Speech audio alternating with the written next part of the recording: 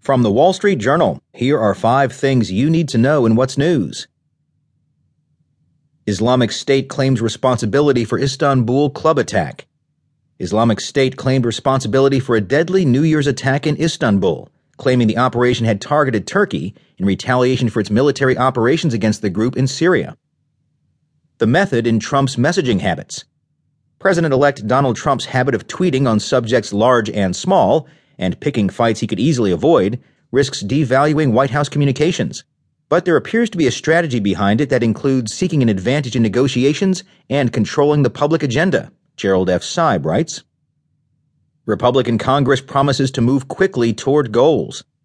The nation's all-Republican leadership begins to take the reins of power, promising to cut taxes, roll back regulations, and undo President Obama's health law, but with a complicated path for enacting its agenda and important details still undetermined. Businesses ramp up investment despite rising rates.